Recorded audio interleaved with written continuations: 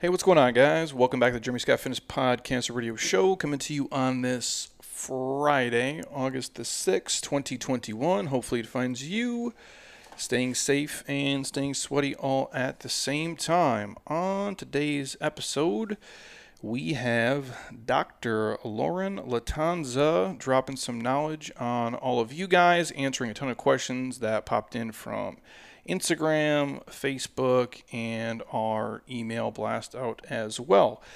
But before I jump into that, real quick reminder, our 47-day transformation is kicking off here in just over 24 hours. So if you guys are listening, it's August the 6th. We're going to close registration sometime Saturday night, August the 7th. So if you want to get down, the site, 47daytransformation.com. If you guys are really interested, you can hit us up and get a podcast discount code. You got to do it quick, though. And I'll try to check all the messages that pop in here to the site or Instagram, Facebook, YouTube within the next 24 hours. Again, if you're looking to do something where you want to make a massive change, and not just 47 days, but literally learn a foundation of skills you guys can take with you for the next 47 months or even 47 years if you're going to live that long, this would be the program for you. We coach you every step of the way. Obviously, the workouts are going to rip your face off in the most polite, healthy way possible. We'll walk you guys through macros, how to eat real food, and just kind of break some of the shitty habits you have in your life. So again, if you're interested, hit us up for the discount code. Otherwise, just log on to 47daytransformation.com. The link is also in our Instagram bio, and you guys can get rocking and rolling with us. This is the last time we're running it for this year. So if you want in, now is the time. And also, you guys already know the podcast is brought to you by my homies at Athletic Greens. You guys know it's the one thing I take every single day. I never miss. I've been on the road quite a bit this month, and I always take the travel packs with me. Just like you guys, it's hard to eat 10 to 12 servings of fruits and vegetables a day.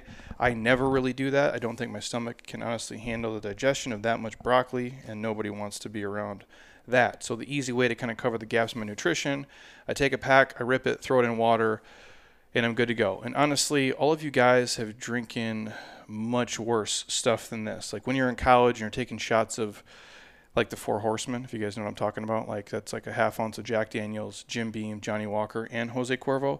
That shit's disgusting and is terrible for you. Athletic Greens taste way better than that, and it's good for you. So if you guys are looking to kind of stop taking 18 different pills and get something that is going to help you with your energy, your immune system, gut health, get you all your micronutrients, and there's a probiotic in there, this would be the thing I would take. The site, athleticgreens.com/Jeremy Scott. If you want to check it out, right now we'll give you guys a year's supply of free vitamin D and 5 free travel packs with your first order. And if you're really on the fence and you've heard me talk about it 8,000 times, or maybe this is the first time you've heard me ramble on about it, hit us up. I will have Monica send a pack right to your front door. I don't care what state, country you live in. We probably sent out 300 packs this year alone. I'm happy to do that. Is anybody else going to do that? No, but we're fucking crazy here, and that's how much I believe in it. So again, the site, athleticgreens.com/Jeremy Scott for the year's supply of vitamin D and 5 free travel packs, or hit us up and we'll get you a free sample. Whew. That's a mouthful.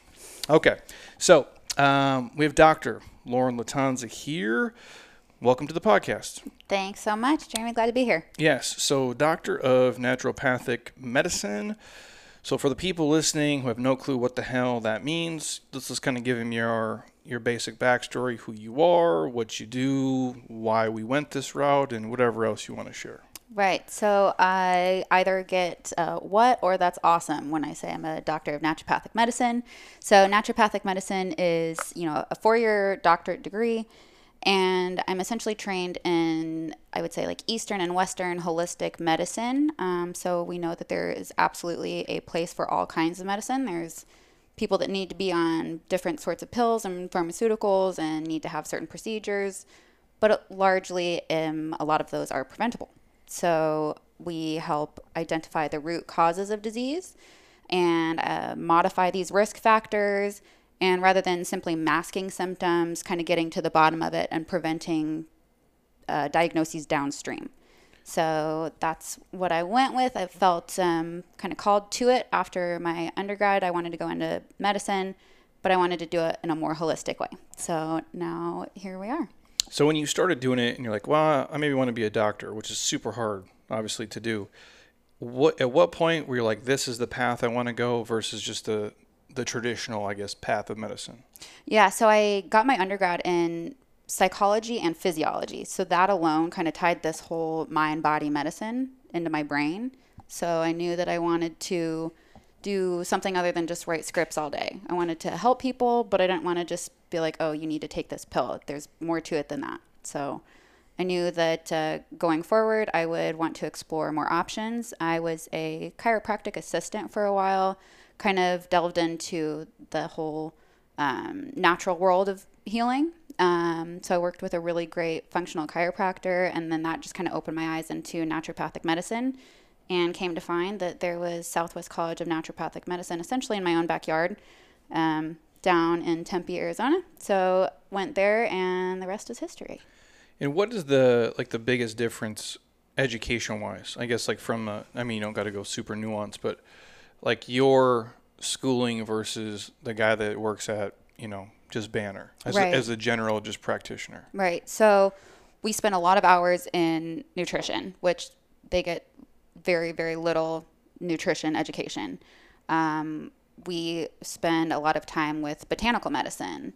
So a lot of herbal medicines that have been around for hundreds, if not thousands of years, healing, the gut. So kind of a different ideology entirely, but I also do acupuncture. So traditional Chinese medicine is encompassed in that. So I like to say that I was trained in a 4-year doctorate degree, but I just have walked away with a bigger toolbox. And like acupuncture, I've never had it myself. Some people here swear by it, and some people here are like, it doesn't do a lot. Like probably like most things. Yeah. But what is the biggest benefit if someone comes in, or who's a candidate for acupuncture? Some of my main that I've seen the most benefit from are actually high blood pressure, anxiety, depression, and insomnia. Really? So, yeah. So how does it work? I come in and I'm stressed out like crazy. Yeah. And what would be the protocol from there? Well, I mean, it's definitely individualized, but if it's something that's affecting your mentality about things, or maybe the sleeplessness is contributing to the anxiety. So there's a lot of different factors, but Chinese medicine has really a different approach to diagnosing than Western medicine. So it's all kind of everything that you learned about medicine in general, you have to unlearn to appreciate Chinese medicine. That makes sense. And what makes your practice different than the traditional, I guess, medicine route, or even the other naturopaths that are probably, because I'm sure you guys all have a different philosophy and ideology when it comes to certain things. Yeah, I think we all are going for the root cause of disease, but within that comes a lot of different perspectives. So at Natural Heart Doctor, we want to help patients get to have a 100-year-old heart. And we use specialty testing and holistic medicine, and holistic medicine encompassing that you are more than just a collection of organs. You're not just a heart. You're not just a liver. You're not just whatever diagnosis you carry. You are a whole person. So using holistic medicine and personalizing a treatment that works for you. Which makes a lot of sense to me. And even when you say we want to fix like the root cause of what's going on and not just put a Band-Aid on a gunshot wound here. Mm-hmm. That's my problem with dieting in general. And we've done a podcast on why I think meal plans suck, because I don't think you teach people anything. It just gives them something to do. And I don't mind like those things for kickoffs and have an outline to follow. But the minute like life happens, that meal plan is dog shit. Your kid gets sick, you got to stay late at work, you're traveling, now you can't follow it, and you've not learned any skills. So when people come to you guys, and I'm not bagging on, I'm a fan of all kinds of medicine. Like, do I think drugs work? Yeah, I've done drugs. They certainly fucking work, for sure. We're both good and bad. But there's better ways sometimes to do things. And I don't know if this is, I think this is accurate. I believe America and I think New Zealand are the only two countries where you can run commercials of pharmaceutical drugs. Oh, interesting. I didn't know that. I don't think there's any other countries that even allow that. And I'm not against pharmaceuticals. Obviously, the drugs exist. Some people need them for certain things. But I think there is, we can probably agree, an over prescription and abuse of them for most people. Oh, yeah. And when you guys see people, and I'm sure your take on it is different than a lot of people, but it seems like people who go in and get on a drug for, if it's high blood pressure or if they have, some kind of heart, they're on that shit forever. Yeah. So what are we really fixing? Right. And so that's where the root cause comes in. It's why is your blood pressure high? Is it because you have a crappy diet? Is it because you're so inflamed from your diet? Do you have leaky gut that's providing your body this level of inflammation? Do you hate your spouse and you're just chronically irritated and that's giving you high blood pressure? You know, there's so many variables. So that's why it has to be a specified treatment to every individual. And yeah, like you said, you know, drugs work. If you've dabbled, you know, they work and they're pretty quick acting. So if somebody comes in and their blood pressure is 200 over 110, they're getting a pharmaceutical. But it's not a permanent fix. So we have as naturopathic doctors, we have the capability to utilize those when they're necessary. And I would say that's why my job is so great, is that I give people hope. So a lot of people come in and they say, I was told I'm going to be on this forever. And I can tell them, well, that's not true. You know, not every case that you have to stay on lisinopril for the rest of your life, when we can backpedal, figure out what's going on by diet, some supplements here or there, leaving things out of your life. We can normalize your blood pressure. So when somebody comes in, like your general demographic population, this person is probably you're probably not the first stop, No. I'd imagine. I would say I have a pretty good spread of people that come in, they carry a diagnosis already. I've got atrial fibrillation. I've got whatever it might be, diabetes. But then I also have the people that are the family members of people that have these diagnoses. And they say, I saw them go down this road and I don't want that for me. How can I get ahead of that? This is in my genetics. How can I turn that switch off? So you may have heard that term thrown around, epigenetics. You've got this set of genes. You can consider it like light switches. Is it turned on or turned off by your environment? So we just kind of mitigate some of the risk factors and tone down some of the diagnoses that you might end up with downstream. So that's somebody who maybe their mom has XYZ, and they come in and they're like, well, I'm I guess predisposed to having this shit in my life, and I want to be proactive with it, I guess. Yeah. Everybody in my family ended up with diabetes. How do I not? Well, stay away from bread. Like, don't eat 8 pieces of bread every single day. So there's. See, now the people who love bread are gonna be like, God, I know. this fucking This lady right now. Well, so who do you get? I guess the biggest demo you guys serve on average, or is it everybody? A little bit of everybody. I mean, we will take anybody with a heart. So, I mean, I would see anybody with a heart. A lot of it, like I said, I would say probably half and half is preventative and half is people that are like, oh crap, I'm on this pill and I don't want to be.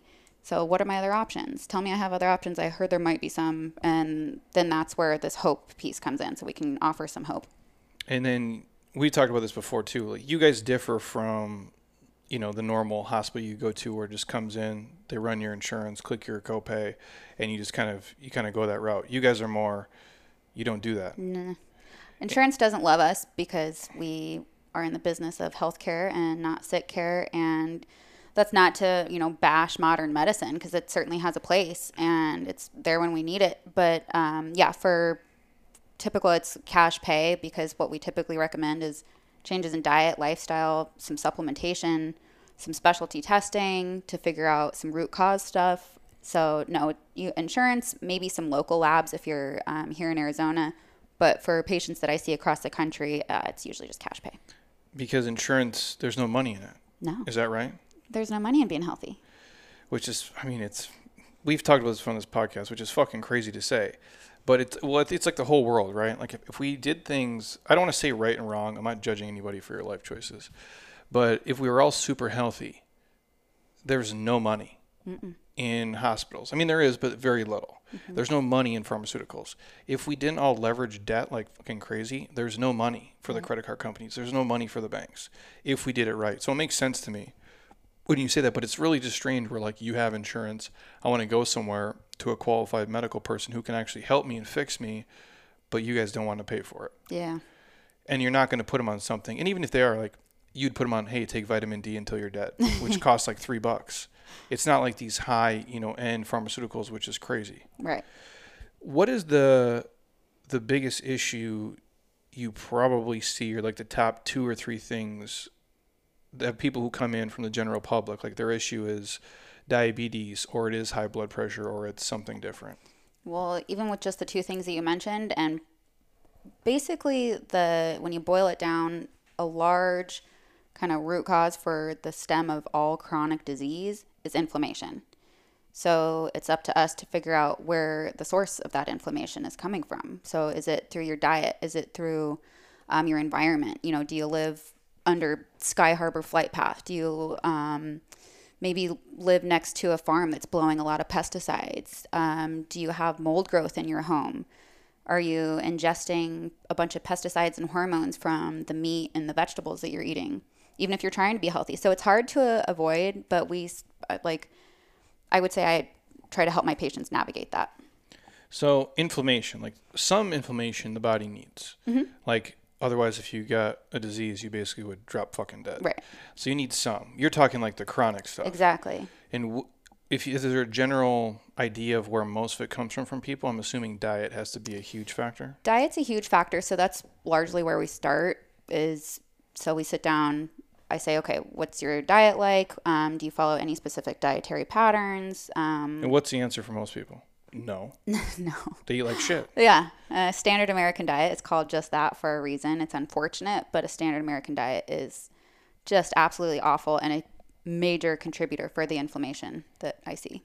Because you probably have some people come in who eat like no real food. Oh, yeah. Or like very little. Right. Because I think that the obesity numbers is what, 42% of adults in America, I think, are obese, which is that I'm talking obese, not just overweight. Right. Like that's fucking crazy Yeah. to say that. And so someone would come in, obviously they're overweight, you guys can tell.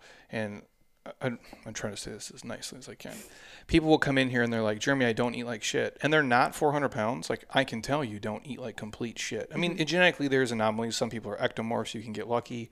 But on average, if you come in and you're like, I'm 400 pounds and I eat perfect, it's probably not true. Right. Like, you can almost see the writing on the wall. So if someone comes in, they're like, well, I feel like shit. Here's what's going on. How does the assessment process work? Well, the general public information on dietary patterns, like if we look back at the food pyramid that we saw growing up, the food pyramid is horrifying. The shit. What was at the bottom? Grains. It's like 6 to 11 servings a day. So much inflammation. So it's like, I mean, just cut off that entire piece of the pyramid and then maybe we'd have a start. So I would say that's just misinformation out there. Miseducation of the masses has led to this epidemic of obesity and inflammation. And I can say with people that are obese and they are overweight, it's cutting gluten out of your, like, even if it's just cutting wheat out, like grains would be all good to go. But, you know, people, whatever, they're saying that I suck still. But I mean, I'm not anti grains, but they don't need to be, and this is, people go crazy too, because we talk macros here a ton and we do body composition because everybody wants to look like, you know, Beyonce and Brad Pitt from Troy. I get it. But carbohydrates are just the most easily overeaten macronutrient. And I'm not vilifying them. You need them. They're the easiest energy source of the body. You can get by without them, honestly, because there's no essential carbohydrates, but it's just easier to do. But there is, if you eat quality grains, for some people, you will be okay. Like if it's like the Ezekiel products, like I have no issue with them. Yeah. If it's real oatmeal or like real rice, the problem is the quantity is so fucking much. And when you look at that, I do think they have a new food pyramid. I think it's called like My Food Pyramid. Yeah. I haven't seen it. It's probably still bullshit. probably. But the bottom one, like 6 to 11 servings, or when you look at the FDA's, like, which is a whole different conversation, when you look at their outline on food, I think like the normal 2,000 calorie diet a day or 2,500, the carbohydrates are between like 250 and like 300. Somebody can fact check me if I'm wrong, but it's close to that. Now, I'm a pretty big dude and I'm pretty fit. If I eat 300 carbs a day, I'd be fat as shit. Yeah. Like I would feel like garbage too. Brain fog. Yeah. And so when the people come in, is it just because they're just not educated? Is that a huge part of what they're doing? Yeah, absolutely. And that's what, you know, don't take my word for it. Cut gluten out of your plate for a week and watch, even just overnight, watch like a pound or two come down just from the level of inflammation that you're taking out of that picture. Because I don't think a lot of the food, when you say, and again, if it's grains, most of the grains people are eating are not the quality ones. Right. They're processed. And that's what I think the conversation is with people. They'll say, well, Jeremy said never eat this. It's not what I'm saying. Like, right. I like the Ezekiel products. And trust me, like I like cinnamon rolls. I like fucking pizza too. But I feel like shit when I eat them. And there is like the sprouted grains and the organic stuff that they do is going to be different than you eating your Jimmy Dean's fucking breakfast sausage. Yeah. And you have to know that. But even for that, most people, we prescribe, you know, we say if you looked at every meal that you ate and you took an iPhone photo of it, like a weirdo, like we all do, and it's like if it was protein, produce, and water, like you're probably doing okay. Yeah. But most people don't operate that way. No. Which is crazy to me. No, there's a large section of these simple carbohydrates that it's just essentially turns into sugar, which just fuels the inflammation. And that's why you feel like crap. So if you order, you know, a crappy, cheapy pizza, that's why you feel like crap. It's because it's inflammation. It gets to your brain. You wake up swollen. Like you're not, you know, it's not your optimal wellness. That's for sure. It's crazy you say that because like we crumble cookies, if you've ever been. The cookies are amazing, by the way. They're fucking terrible for you. But I remember I had never been to one, and then I went to one, and I'm like, this is just my 2 cents. I'm like, usually big cookies I think suck. And I went there, I'm like, I'll try them though. First of all, they are amazing. It's carbohydrates held together by butter and sugar, which is wonderful. And they're huge though too. They're like this thick. And I'm like deep down like the fattest person who's ever lived. So I could eat 4 of them at one time. I remember the first time I probably ate almost all 4. And not only does it like wreck my entire like digestive system for days, which is a complete fucking nightmare, but I woke up the next day and my face was like swollen. Yeah. Like I felt like my face was puffy. Like I had got punched in the face. Yeah. And that's just like instant. I'm sure there's water retention there, like your glycogen's high, but then the inflammation in your body. Yeah. What happens like when someone is eating like that consistently? Leaky gut. And leaky gut turns into leaky heart, leaky brain, leaky vessels. I mean, it's just all this inflammation that is surging and it's kind of fueling it. So your body is sending out these cytokines, these messages that's lighting everything up, and you're just inflamed. Your system is like on fire, and it can start easily from your gut. And, you know, talking about that, just leaving things out of your diet alone can quell a good amount of inflammation. So when someone comes in and they're eating like trash, or maybe they have even like diabetes, for the most part, like you have diabetes. It's not going to go away, but you can basically make it where it's not an issue in your life by dietary changes. Is that correct? Absolutely. I mean, you don't have to be dubbed diabetic for the rest of your life. If it's type 2 diabetes, you can, I would say as early as you can catch it and kind of nip it in the bud, then that's your best bet of kind of backpedaling and getting to a place of being educated, moving forward, and not furthering that down that line. So when someone says like they're pre-diabetic, like how does that diagnosis come? Like based off of like On the your blood levels? Yeah. So your HbA1c, so your hemoglobin A1c, they take a red blood cell, which has a lifespan of 90 days, and they basically look at it and they say, is it sugar coated or is it not sugar coated? So hemoglobin A1c is how you measure that. And if you're, I think 5.6 is about where they dub you pre-diabetic. And before that, you're fine. At 5.6, you're pre-diabetic. And at like 6, you're dubbed diabetic. And so if you were to see someone who came in, they said, hey, I went to my normal physician. They said I'm a 5'6". I'm screwed if I don't make changes. And just assuming they eat like garbage, you just immediately just go into, you have a prescription kind of based off that? No, I wouldn't. Absolutely not. So what would you tell that person? I would say I mean, there's other blood tests that come into that. So looking at fasting blood insulin, for example. So a number of that. And like lab values will give you up to like 25 or 30 on some labs. I like fasting insulin to be like 8 or below. And that's just a level of how sensitive your body is to insulin. So that's where you get this like metabolic flexibility where you can like go lower on blood sugar and still be okay. And then your, ketones take over and you're in this good, healthy space. Or are you eating something and your body's constantly pumping out insulin and your cells just don't even recognize it anymore because you've had such high blood sugar for so long. So they have to just revamp basically.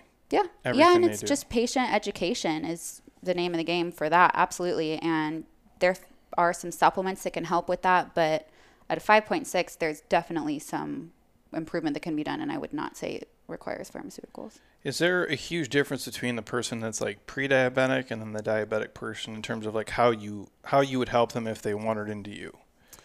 Just depend. I mean, I know it depends on person by person. Yeah, and it depends. So it depends when their most recent lab work was done. Yeah. So it's like if I haven't seen a doctor in 5 years, I haven't had my blood labs done in more than that, 7 years, and they come in and their A1C is like 8 or 9. I'm like, okay, well, has this been worse? Has this been better? Is this you on a good 3 months? So it's kind of hard. So we have to navigate that. But the patient education remains the same. I would probably still reach for the same kind of arena of supplements to aid in the improving insulin sensitivity, bringing down blood sugar, all of these things. But just real food is always the key for people. Eat real food. And so if we're on the same kind of note, like the importance of gut health for people, like, and I know there's people who listen, and most of the people here are fitness people, otherwise they wouldn't probably listen to me. Some aren't. But the importance of gut health in general, I don't think people, we've talked about it here before, like gut health and brain function are connected, like satiety and satiation, how your brain and gut communicate with each other. Like how important is that, like for the average person, and like the basic tips they can start doing to be healthier if maybe they're eating like shit or they're just not doing the things that are putting them in the best position to be healthy? Well, I can tell you that if somebody comes into me with psoriasis or a cardiac arrhythmia or hair loss, I will always be asking what your diet is like, because healing starts in the gut. So it's probably the first offender of what went wrong. So it's usually the first thing that we can start to improve and start getting right.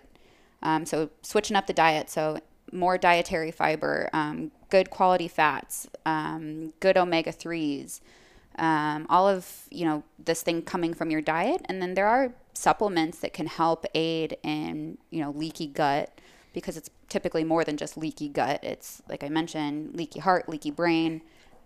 So definitely some supplements if need be.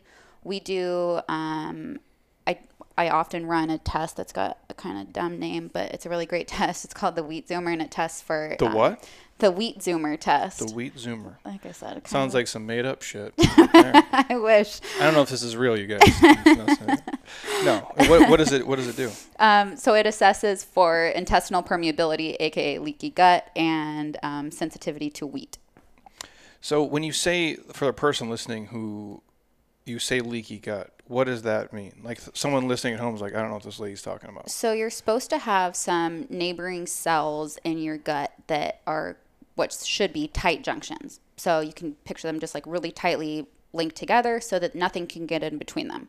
Well, when you have persistent offenders coming in, be it stress, crappy sleep, a poor diet, high in inflammation, all of these things that can kind of take its toll on the intestinal lining. So they keep going at it, and then they nick at that, what would be a tight junction, and it starts making it into a leaky junction. So then this, it's a blood test, and it's just a blood spot test. But what we do is essentially there should be like little staples holding together these neighboring cells. We test to see if these staples are in your blood, and if they are, you've got leaky gut because they've been worn apart. And is there bacterial portions that have gone from what should be in your gut into your bloodstream that's lying below? And so like your intestines actually are like leaking? They're literally leaking what should be staying from like large entering your mouth and emptying into the toilet bowl. They are ending up some portions of that going into your bloodstream, which is not good. It's a bad thing. And what does that cause for some people? I mean, it can cause rash, it can cause high blood pressure, it can cause arrhythmias, it can cause brain fog, attention deficit, you name it. So a lot of these, again, I've been to enough doctors, and we have enough here where I've talked to them, like, the food you eat controls so much stuff of what you do. Food is medicine. Like, we always say, like, you are what you consume, and I mean to believe that in terms of like, the music you listen to, the news shit you watch. But if you think about every cell of your being, like how your hair, skin, nails grow, how, everything regenerates, it's by your food. You literally are what you eat. Yeah. If you were trying to build like an awesome house, and this is not a knock on Walmart, but you buy all your shit at Walmart, you have a Walmart house. If you buy all your stuff at like Crate and Barrel or Restoration Hardware, like that's the kind of house you have. And your body is the same way. And I think a lot of people, they think, well, if I exercise, and that tends to be the easier portion for most people, than to eat right, at least what we see at scale. Not always, but most of the time. Because you can feel it, and it's a real thing. You can sweat, you're breathing heavy. But they don't understand you can't build this machine to look and move and feel the way you want if you're putting garbage into it all the time. Right. And that's why I always say sourcing is so huge for your food. And what do you mean sourcing for the average person? So like sourcing, like are you getting like a grass-fed, like high quality, essentially like happy cow? Are you consuming a happy cow that was eating what it was meant to be fed on? So a grass-fed cow, or are you eating like a corn-fed, commercially raised Antibiotic shitstorm. Yeah. Pumped full of hormones and antibiotics and all this stuff? Which one would you prefer if you had the choice? So and when you break it down on a like molecular level, it's two completely different foods. So grass-fed beef is so high in omega-3s, and then there's literally next to none in conventional beef, and it's super high in omega-6s, which is, potentially can lead to inflammation. I think they said the same thing with the salmon. That's like wild caught or farmed. Like absolutely. They have a hard time finding any quality omegas, I think, in the farm raised. Yeah, and you can literally look at them and tell a difference with that. The steaks too. Like if you go to Sprout, like there's a Sprouts here for you guys in the Midwest, like I'm sure you're Hy-Vee or you're wherever you guys go grocery shopping, you can tell the difference. It almost looks like a dark red, almost like an elk meat compared to this kind of like a muted color for the most part, which is kind of crazy. When you guys prescribe stuff, you tell people if you can, buy organic or at least buy things that are not. And sometimes, again, when it says grass-fed, sometimes these companies bullshit you too. Right. Which it can be like grass finished, basically. And then they just put the stamp on it, which it's hard to, that's the hard part too. For a normal person who has 2 kids, they have a job, they got 19 things going on, to learn all this because there's no education in school about it is a lot to chew on. And even if you go to Whole Foods, which they're fine. Sometimes I like it, sometimes I don't. But you can go to like the pre-made section and they're like, here's your salmon. It's $20 a pound, but it's just like farm raised bullshit. Yeah. And I'm like, this is a scam, dude. Like that's not, but a normal person wouldn't probably know that. Right.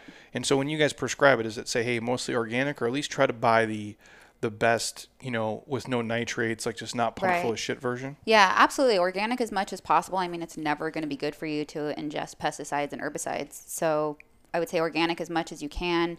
Wild caught, pasture raised, like all of these things. So do some research on it. I recently wrote an article that I can send you the link to on all of this as well.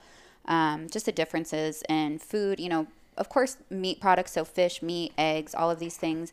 If you get like a pasture-raised egg and you crack it and you look at the yolk color compared to just like a white egg that you find in the grocery store, like a standard one and like the styrofoam. Oh, it's so dark. It's like compared to the orangey amber yolk in the good one versus like pale yellow in the neighboring conventionally raised egg. So they're completely different to look at. So when you break it down, again, its components are completely different. It's a different food. I feel like the shells even crack different. Like the shit ones crack in 2 seconds and the real ones are a little bit denser. Yeah. So what's that going to do for you? I mean, and I've said this to people too, like I don't know everybody's financial situation and I'm never going to tell you how to spend your time or money.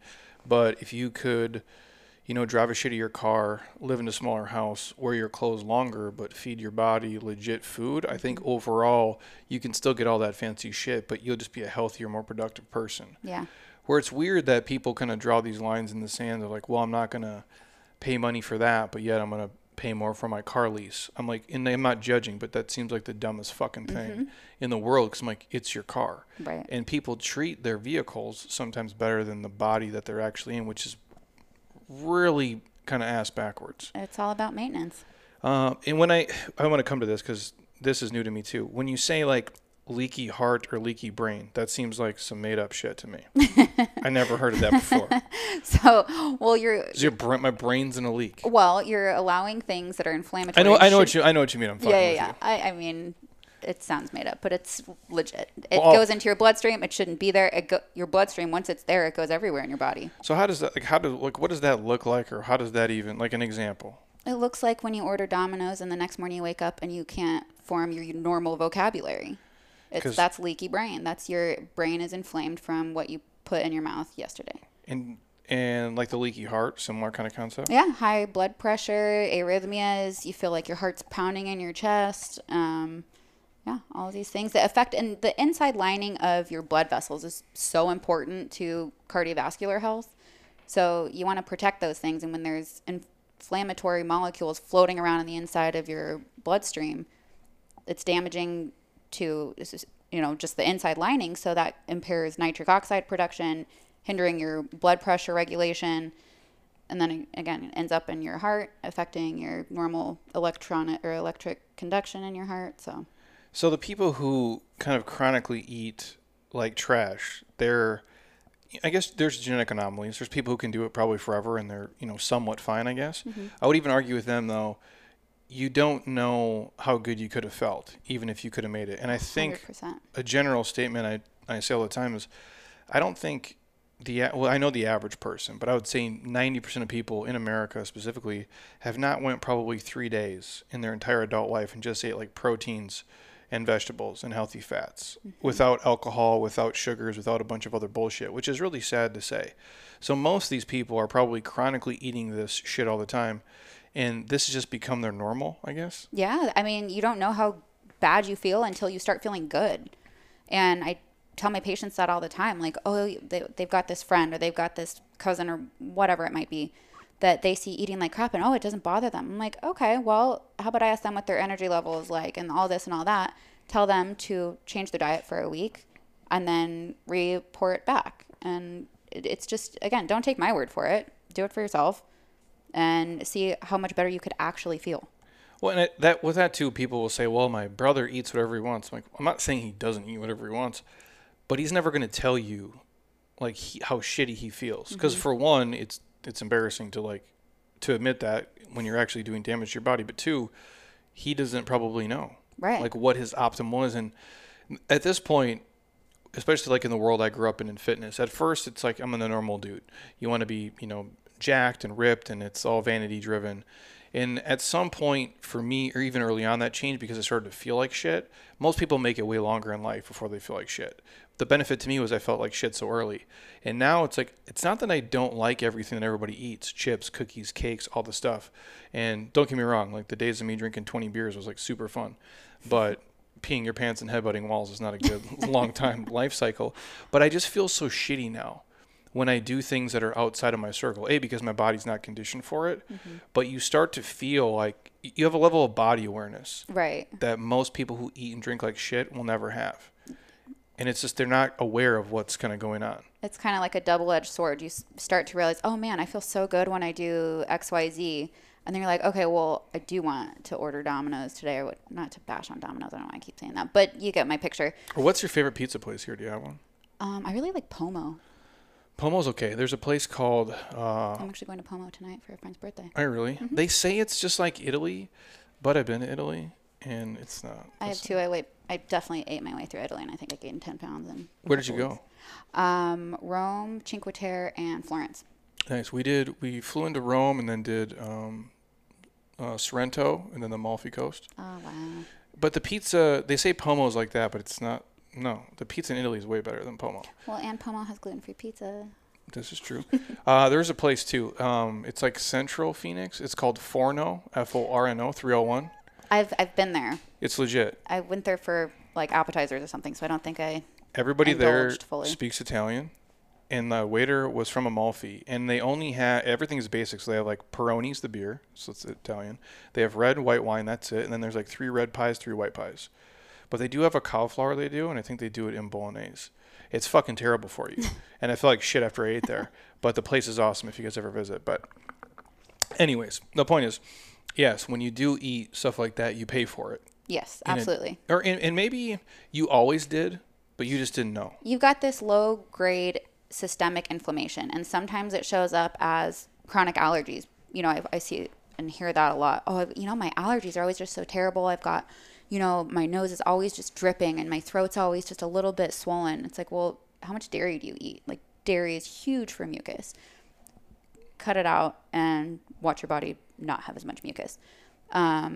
Just different things that it just provide this low grade systemic inflammation, and it can give you like joint pain and joint swelling and just a little bit achy all the time. So it doesn't always have to be in your face, but it can just be this low simmer of not feeling great. Well, and I've seen that too with a lot of things. And I tell people when you eat, so we call it like auditing. Same thing I'm sure you guys do. And like I've went through the whole elimination diet more than one time, which is actually a super big pain in the ass. If you're like a robot, you can do it easily and then introduce stuff. But I would tell people, and when I went through it, I would just audit how I felt. Okay, here's what it was. I cut this out for 3 weeks at a time or whatever it would be.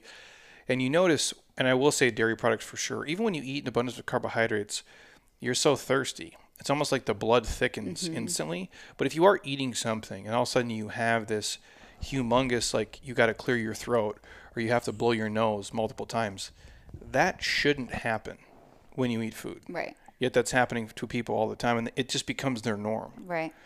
And I guess I would tell people, if you're noticing an external like factor happening, imagine what's happening internally. Exactly. And I often will give patients like a food journal.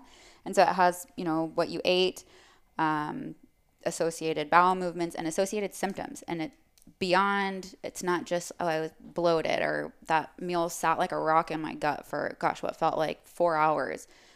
Beyond just digestive symptoms. So it's like, yeah, maybe my eyes were a little bit puffy when I woke up, or my sinus felt really congested and I had a little bit of a sore throat, joint swelling, whatever that might be. You can associate that a lot of times with foods. Well, it's weird because we don't talk about like what it should feel like what's satiety, what satiation is. We don't talk about how you should go to the bathroom in all reality. We done a whole podcast on shit here as well. But it's true. We're a normal person. Like you should be like a regular person who goes to the bathroom. And it should be, maybe it's 1 to 3 times like per day. But there's people who go 7 times a day. There's people who go once a week. Neither of those are normal things. No. Or even the consistency of it. I don't want to get disgusting here. That's a large portion of my job is talking about poop. But people don't do that. So like a normal person, like you should be going, and it shouldn't be this, marathon strenuous process. It should be you get on the toilet, you take a shit, and you roll. Right. And it should be probably about the same time, probably about the same consistency each day, which I don't think a normal person has any clue about that at all. Right. Because we don't learn it anywhere, which is crazy. So if a person comes in, and I'll go back to the prescription part, and when I mean prescription, they're like what you guys prescribe for people. Like when you say good fats for someone, these guys probably already know, but what are the top ones that you guys tell people to ingest? So like omega-3s, absolutely. So essential fatty acids, looking at EPA, DHA. So if you want to get it from diet, get some seafood in your diet. If you don't already, like eat seafood if you can daily. The acronym to easily remember the best quality fish for getting these omegas in your diet is SMASH, SMASH, salmon, mackerel, anchovies, sardines, and herring. Definitely want to get wild caught, and that's going to give you a good deal of what your brain needs. It brings down inflammation, so keeping those nice and high in your diet. And then again, like grass-fed beef is a good source of that anymore. And if you need to, like take a fish oil supplement. Eggs. Absolutely. Avocado. Eggs, avocado. Chia seeds. Yeah, absolutely. I'd never heard SMASH before. Say SMASH again. Salmon, mackerel, anchovies, sardines, and herring. I don't think I've ever had anchovies. I don't think. Like in a Caesar salad. I'm not against it. It just seems like it's... You know what? It's not for everybody, so I'm going to stick with salmon. But I would do I've said this before, like I would eat dog shit out of my backyard if someone told me it would make me look and feel good. Like I don't really care. Like I can. You can live to 100. I mean, I've drinking way worse shit. That is not good for me, and eating way worse stuff. But you can like blend some of the so anchovies and sardines are both small fish. So if you're like, maybe not everybody makes a salad dressing at home, but you can just throw it in a blender with some like lemon juice, some olive oil, another good fat. Olive oil, some anchovies or sardines, some capers. That's what we have some recipes on our site for some good homemade salad dressings. But you can do anything legit. I mean, even like organ meats. Like, oh yeah. I don't want to eat liver. Like I typically take the desiccated supplements of it. Yeah. But it can be done too if you grill it. If you could eat nose to tail, I mean, absolutely, that would be great. But it's not. It's tougher to super palatable in modern times. It's tough to find too. Like, and if you go to like Whole You Foods, can ask the butcher. yeah, there are some places where you can go. But that used to be the thing back in the day. Like where they would give like the leader of the tribe, or if you watch like wolves, for example, like they will eat the heart. Like they'll eat the liver. Like that's where the most nutrients are. I will say I've never had it, but they say it's good. You know, if you eat a heart, it's good for your heart, and so on and so forth. It's and this is not my favorite stuff. I mean, I wouldn't do it regular, but like you can take again, you can buy the supplement version of it, which is basically Right. the next best thing. I agree. So if you are talking to these guys in terms of fiber, is there like a number you get them to shoot for? Is there a certain number of foods you suggest they get them from? Because there's obviously soluble, insoluble. Right. It really varies on patient's goals. So if they're never having a bowel movement, then definitely increasing fiber in all forms. Insoluble fiber would be great. If you're maybe somebody that's trying to prolong a fast or something and you just want to fill up a little bit, organic psyllium husk can be really good. Helps bring down cholesterol as well. So I would say like just some green vegetables is a good way to get fiber in your diet. So vegetables and fruits, that's going to be fiber. You know, citrus has a really high amount of insoluble fiber, or the just kind of like liquidy fiber. So again, kind of like bulk forming, make you go, but just kind of cleans things up in your gut. Do you guys prescribe like any grains for people or no? Typically not. You know, not everybody can really adhere all the way to a paleo diet. For sure. And that's the base of what you guys kind of, or paleo, is it like paleo like hardcore or just like the paleo principles? But like a paleo lifestyle, really, so that it's not just what's on your plate, but it's not processed stuff. Getting away from modernization as much as possible. So these guys listening, what is the paleo diet in a snapshot? So it's, you know, things that our ancestors would have eaten. So hunting and gathering, what would you have come up with? You would have found maybe some vegetables, maybe some berries, but largely going to be some, you know, fish and meat and things of the earth that are unadulterated and not processed, and they do not come in a box. They do not have a label. So unprocessed foods. Shopping the perimeter of the grocery stores. The things that they run, they swim, they fly, Yep. they grow from the ground. Exactly. Pretty simple. Mm-hmm. Seems pretty basic. It's pretty basic, yeah. But it's hard still. Well, it's like we always say it's easy in theory, but it's the application of it. Eat real food is kind of the basis of it, and yet look at a grocery store and it's, again, just the perimeter of it is really what I would recommend anybody actually eat. Well, it's crazy because it's like you can, and it's cheaper to eat like shit. It certainly is. Absolutely. You can buy more calories, definitely. Like at McDonald's, it's like 5,000 calories for $5. It's really tough to beat, but you can. It just sucks because it's bland, and there's way more. It's like anything in life. If you want it to happen, you have to put more effort into it. So you can buy, 1,200 calories of cereal is like 3 bites. But 1,200 calories of like chicken, asparagus, and cauliflower rice is actually a ton of food to Right. eat. The problem is that doesn't taste as good. I mean, or it's not as sexy, basically, and you actually have to do some work.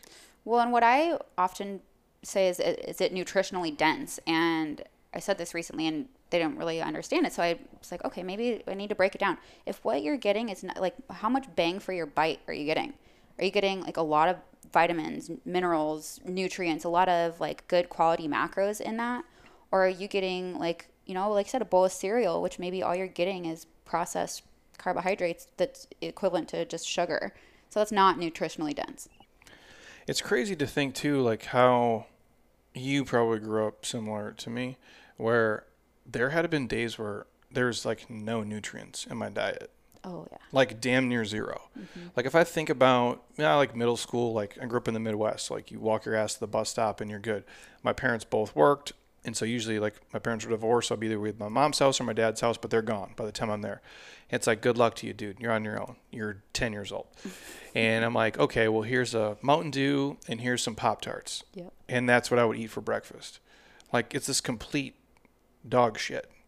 And that was what was, so big. And I remember growing up like in the 90s and it was like all low fat was the name of the game. And it's just processed garbage.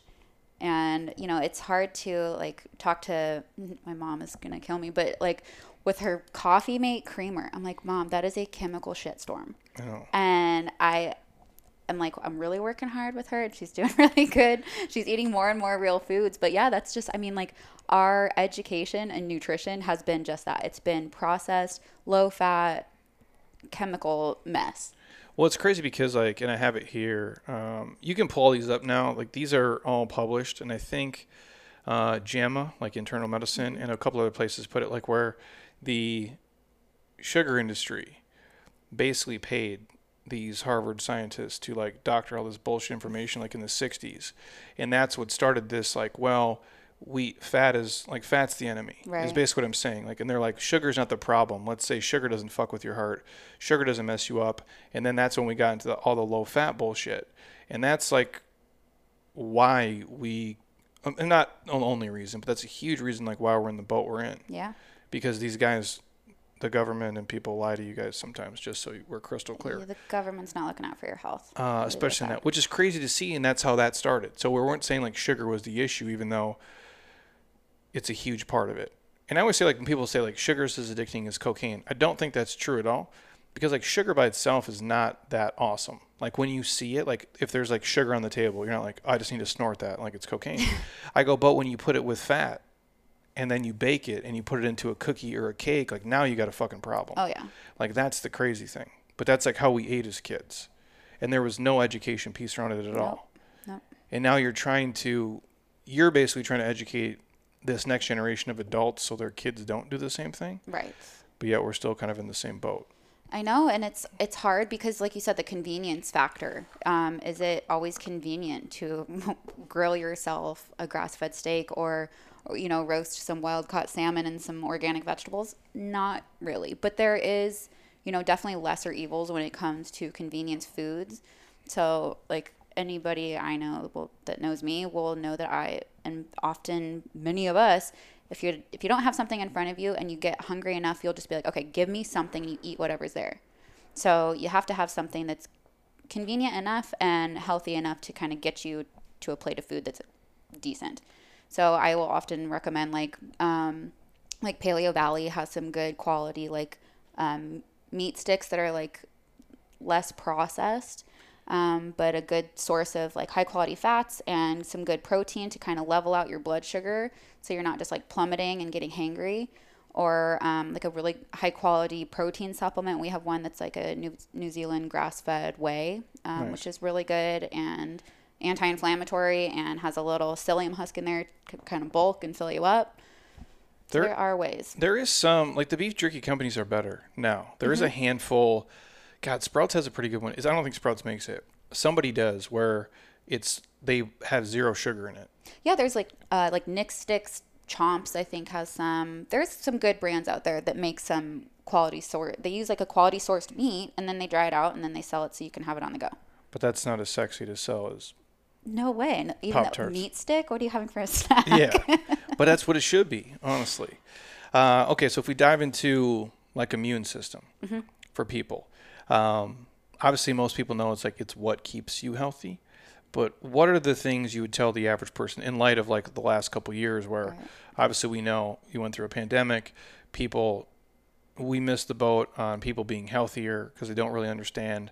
They're looking to, again, I think sometimes just put a Band-Aid on a gunshot wound, when the best thing you can ever do for like to be here the next, 30, 40, 50, 60 years is your body's own immune system. So what do you tell the people who come in? Obviously eating real food is the key, but is there certain foods or kind of supplements that like, hey, this can kind of aid to help make you healthier? Yeah, absolutely. So that's really the bottom line, is that our best defense has been and always will be our immune system.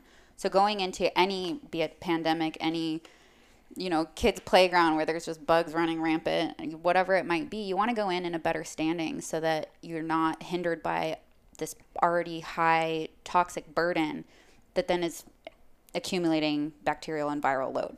So, a good, healthy, clean diet, supplements, I just say the KISS method, keep it simple. And vitamin D, vitamin A, vitamin C, zinc, and increasing your glutathione stores. So the supplement for that would be like N-acetylcysteine, which the FDA is kind of not loving right now because it's good for you.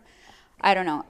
Weird how that works. I don't know. Yeah, so it's you can still get it. It's still on the shelf, so it's not like it's been banned or something. But it's just all over the headlines, so I'm not sure what's really going on with that anymore. But those are my 5 kind of go-tos for boosting up your immune system. Of course, you want to keep toxic things out of your life. So, plastics and all these things, these toxicants that are in our environment. So cleaning up your environment, cleaning up your diet, and then supporting the immune system directly as well. So for a person who, well, I'll go that.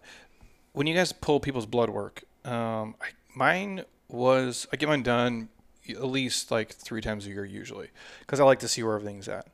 And then I learn a lot, and then I sound smart on the podcast. But when I went in, like probably the first year I lived here, they went and pulled mine, just my normal physical, and they're like, you're vitamin D deficient. And I live in Arizona, but I work inside all fucking day. Mm-hmm. And I didn't know at the time, like, well, I get some sun. They're like, no, you have to basically have your entire like legs, your arms, your back exposed for a certain amount of minutes per day to have enough.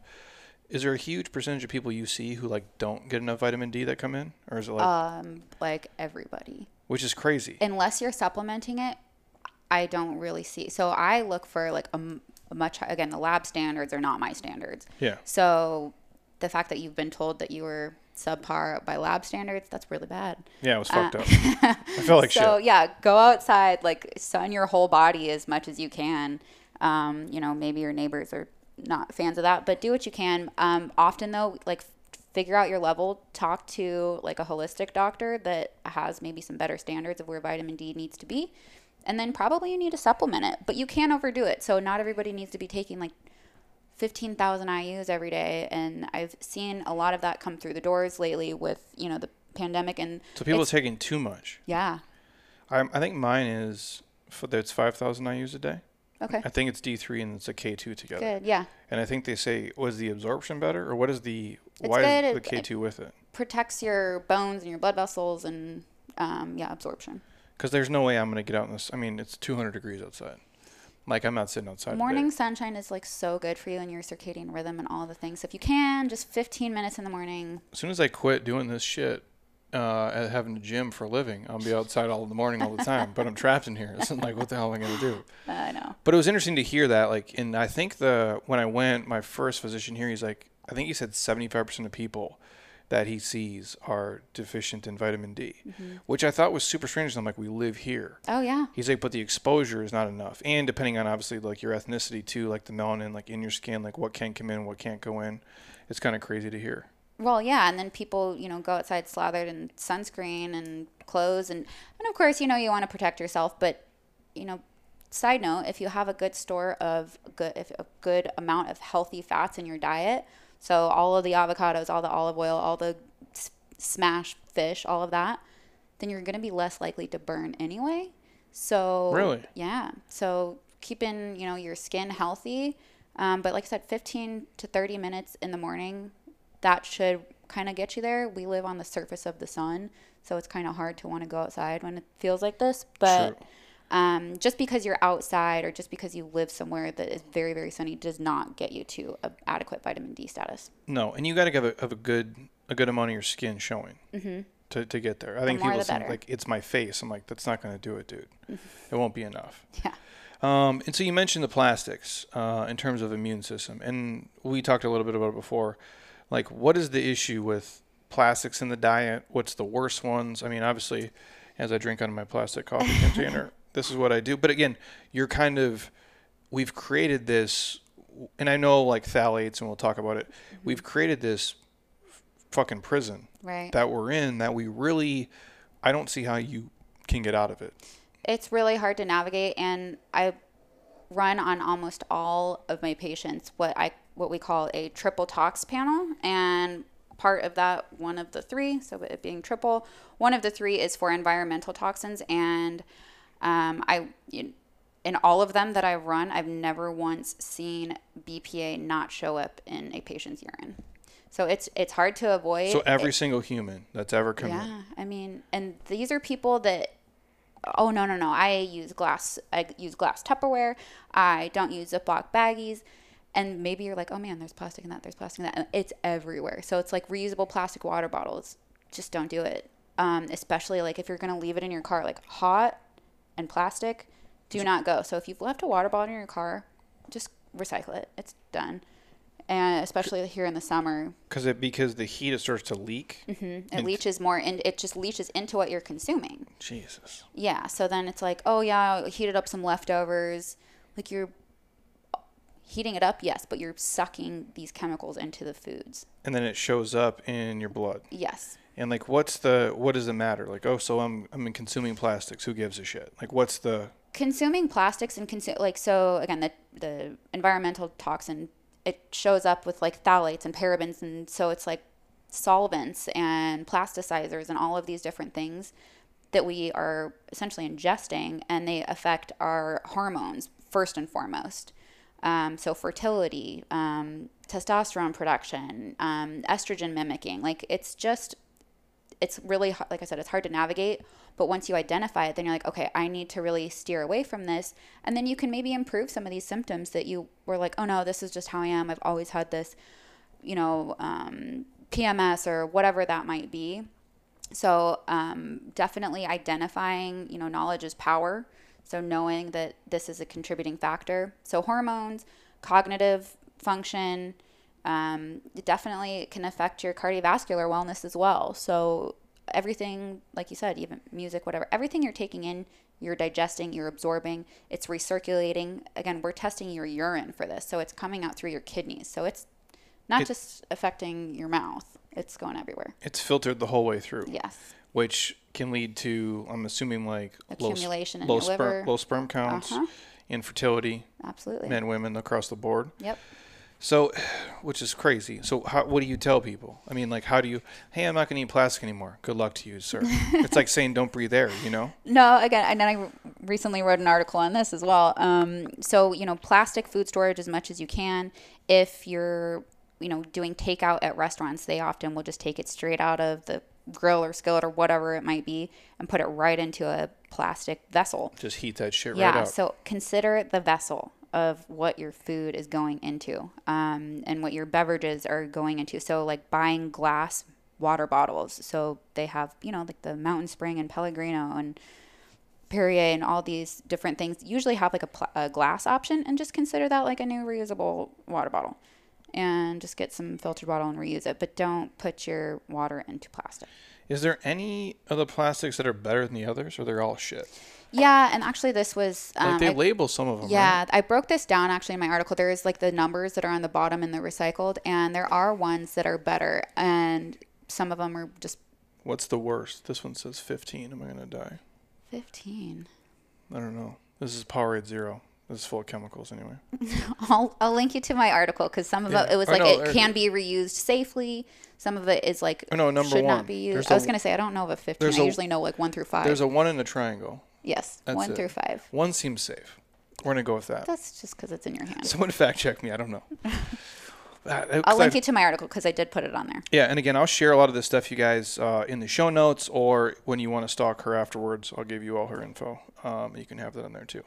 So yeah, the fact that it messes with hormones, which is another question some of these guys asked. Biggest hormone issues, just in general, you probably see. So definitely thyroid is first and foremost. 1 in 5 women have hypothyroidism or low underfunctioning thyroid, and 1 in 10 men have underfunctioning thyroid glands. So that is kind of first and foremost. It's not always why they come in, but typically I end up helping them with their thyroid health as well. Beyond that, it's a lot of potentially like PCOS or dysmenorrhea, so really aggravating period symptoms. What does that mean? I'm a dude.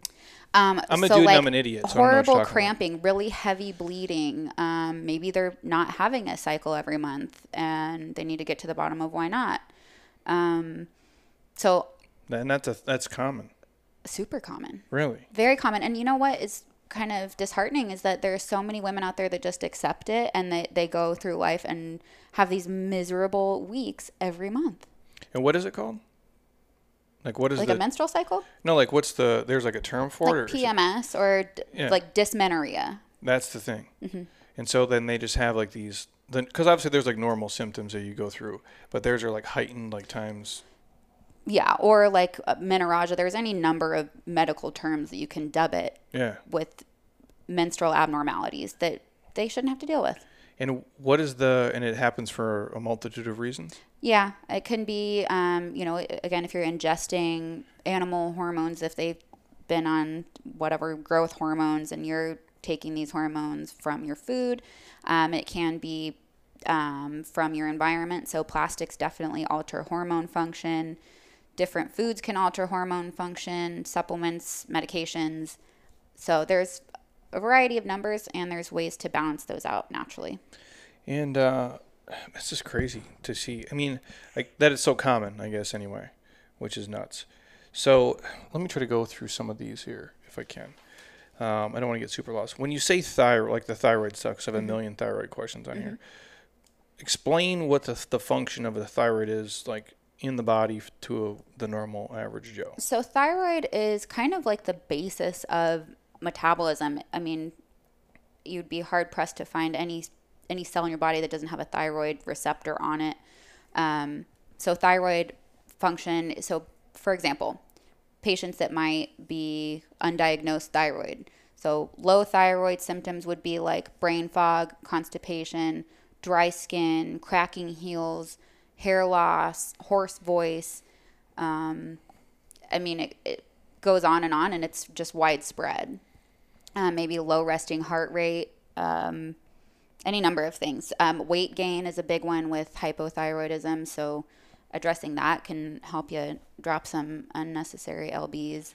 So how does that work? Because I'm an idiot. So, and I understand, like, I get the thyroid function, and it's kind of like the control center of a lot of things that you do. But let's say you're hypo, and you're just gaining weight. Even if you're not eating a ton of food, it can just, how does that work? It's like you have no fuel to your metabolism. So your stuff is you're just eating like what a kind of a normal person would eat, except your body is just so inefficient. Yeah, and you can be hypothyroid and be really, really really lean as well. So it's not always the first symptom. It's can be up there, absolutely. Especially as we age, often our thyroid continues to become more and more hindered and more sluggish. So definitely as we age, the incidence of hypothyroidism continues to increase. And that can be any factor, genetics, the food you eat, stress, or... Yeah, like women especially, like if your mom was hypothyroid and then your grandma was hypothyroid and all your aunts are hypothyroid and your sister, it can be very genetically correlated. So definitely identifying it will be helpful for you, and you might think clearer and feel better. Thanks, Mom and Dad. Appreciate all the help. Well, I've heard it here a lot. So I had a girl who worked for me for like 6 years. They cut hers out. I think she had Hashimoto's. Is that right? Yeah. Or Graves' disease, are they the same thing? They're two different things. One's hyperthyroidism and one's hypothyroidism, but they're an autoimmune situation with the thyroid. And why does like one get it removed completely? I wouldn't ever remove anybody's thyroid Yeah. personally, but Well, do you know why they do that? Because they say it's inflamed and whatever, and they just think you're better off without it. And they give them like, what is it, like Synthroid or something? Synthroid, which I again would say like a natural desiccated thyroid. So your thyroid gland pumps out T3 and T4, and those are the two thyroid hormones. Synthroid is just T4. So your body has to do the conversion of that to T3, which is the active one. So if you do like a desiccated thyroid, like a glandular, which desiccated means literally like a dried up thyroid gland from an animal. Yeah. You're getting T3 and T4, so you're not placing the burden of that conversion on your body. So when you don't have one, it's just they're going to give you a drug that gives you the 4, and then there's a conversion that happens to 3, so you have both. That's gnarly, dude. Because somebody asked a question, what's the best natural way to correct thyroid T3, T4? And by natural, I'm assuming it means not cutting open your body and giving you like a hard-ass pharmaceutical. Right. Is there a best natural way? I guess I'm sure it depends. I mean, yeah, it depends. If you are somebody that needs, sometimes it can be corrected with like some minerals and some diet and removing some things out of your environment. But if you are somebody that needs to be put on thyroid medication, then in most naturopaths, I would say probably most of us reach for a desiccated thyroid medication. And then they take that like forever? Just depends. It depends. Sometimes you can do enough naturally to kind of wean yourself away from it, or maybe you don't need to stay on. Maybe you do, but you can do a lot to support with minerals as well. Minerals and like some supplements here and there. Because this person asked, guys, I'm taking questions from Instagram. You guys sent me like 150 questions, so I'm going to go through like 20 of them. Some of them appropriate, some of them not so much. I took the best of what I could salvage here. But the person asked, post-cancer. And so I'm assuming it was like thyroid cancer because they're living without a thyroid. Mm-hmm. Like, is there... And they were asking for, weight management tips, and I'm sure it goes probably... It goes hand in hand with that hypothyroid piece. Well, with that, so if it was a post-cancer, maybe like a post-breast cancer or something where they had received some hormone therapy, maybe some like estrogen blockers or something like that, all of the hormones, so like sex hormones, thyroid hormones, adrenal hormones, all of them kind of have to work in synergy. And if one is like totally tanked, or one is in abundance, and they just really have to be kind of like a symphony, and everything has to work together, and regulating all of those pieces can often help the other ones. So if your adrenal hormone, so your cortisol, your stress hormone, is through the roof, sometimes your sex hormones and your thyroid can really take a hit. So balancing out the entire hormone piece together, I would say, would be a good way for anybody, not just post-cancer. So, I mean, all these things, at the end of the day, like, it comes down to like your overall lifestyle. Mm-hmm. Like, really, I mean, that's the biggest takeaway. And this is like the 450th episode we've done, and I feel like I say the same shit all the time, but there's nothing else, dude. Like, if I knew something better, I would say it, but I'm like, if you eat real food, if you exercise, if you sleep right, if you don't abuse drugs and alcohol and be a complete dipshit, you're probably better off. And obviously, everybody is individually different. You might have an idiosyncrasy that you're different from me and vice versa, but at the end of the day, that's the base of all these things. Right. That's not the answer most people really want to hear. No, unfortunately, there's no like easy button. There's no secret sauce. It's just pretty straightforward. Sometimes it's easier said than done, but it is what it is. And you have to be willing to do the work, though. Like, it's the one thing I would tell people. Like, I've been sick before. That's why I started doing this in the first place, because my body was just so shit from partially genetics and then partially from just abusing drugs and alcohol like I'm fucking moron. I go, but you have to be willing to reverse engineer everything and start from scratch and be like, I'm going to eat this way and train this way, and I'm going to be diligent and kind of monitor it and figure it out until you find something that works. Right. Because most people want to go to the doctor, and this is sad as fuck to hear, and I think we do medicine wrong, and I'm not trying to get off track, but we usually don't go to the doctor till we're sick. Right. Until we have a problem, which is not what you should do. It's like, don't start foam rolling and stretching, when you're hurt and when you pull a muscle. It's called corrective exercise for a reason, or preventative medicine, I guess, if you will. Exactly. But, and again, when you tell it to people, you say, come see me, at least once a year? I say, so we do labs twice a year. I like that. Mm-hmm. And why would somebody who's listening like, well, I don't ever do that. I go to the doctor maybe once a year for a physical and that's it, and I'm fine. Why would you tell someone to come more often than that, or at least once, or at least twice a year? Okay, so if you haven't had labs in a couple of years, how do you know that when you go, so you don't, like, a symptom is a crying out of your body being like, this is like, hello, can we be addressed now? Get ahead of that so that you don't have to undo so much damage. Like, get ahead of it, know where you stand, know what your labs say, so that if you are somebody that, pumps out a way too much cholesterol, we can know that and understand that and address it ahead of time. Or if you are somebody that just kind of rides on the higher end of high blood pressure, we know that, and it's not situational. So it's just know your baseline, know where you stand, know where you're at, know your risks. And there are, in perfectly healthy people, still risk factors that can be addressed. So, even if we think we're doing a great job, we might be, but there's still work that can be done. Well, and I think getting a history of what you are and how your body works over time gives probably the physician like you a ton of material to go on moving forward. Like, I wouldn't know any of this shit unless I did my own blood work. And then when I get it, I'll look at everything that's off. And I've had physicians before who, no offense, I think are dumb as shit. Because they're not. Like, again, like, you're smart in like a lane sometimes, and I don't mean this of all doctors. Like, I'm an idiot, so what do I know? But they're good at one thing. And especially like the normal, when you look at medicine, and we have there's 18 physicians that come here that are clients of ours across the board. Some of them are geniuses, and some of them are just like really good at one thing because they don't have a nutrition education. Like they don't know anything about exercise. Like they don't know anything about supplementation. Like because it's not their practice. Like they're the ankle guy. They cut people. They're the dentist. It's one thing. Yeah. And so I used to get advice. And I'm like, well, I don't really know if this is accurate because they would tell me, well, a dude who's your age, who weighs as much as you, this is what the number should be. And I don't want to sound like an asshole here, but most of the dudes who are my age who come in and weigh what I do not look and move and feel like me. So if my creatinine level is high, but if I was like African American, it would trend in the right ranges. But because I'm not, it's wrong. Yeah. But yet mine always rides high, where it's like you would believe this doctor at face value without doing any more work on the back end whatsoever. Right. So that's what I would urge anybody, like if you're listening, like at least go once a year, if not more, to pull your blood work and see it, and then ask questions. Yeah. Which a lot of people don't.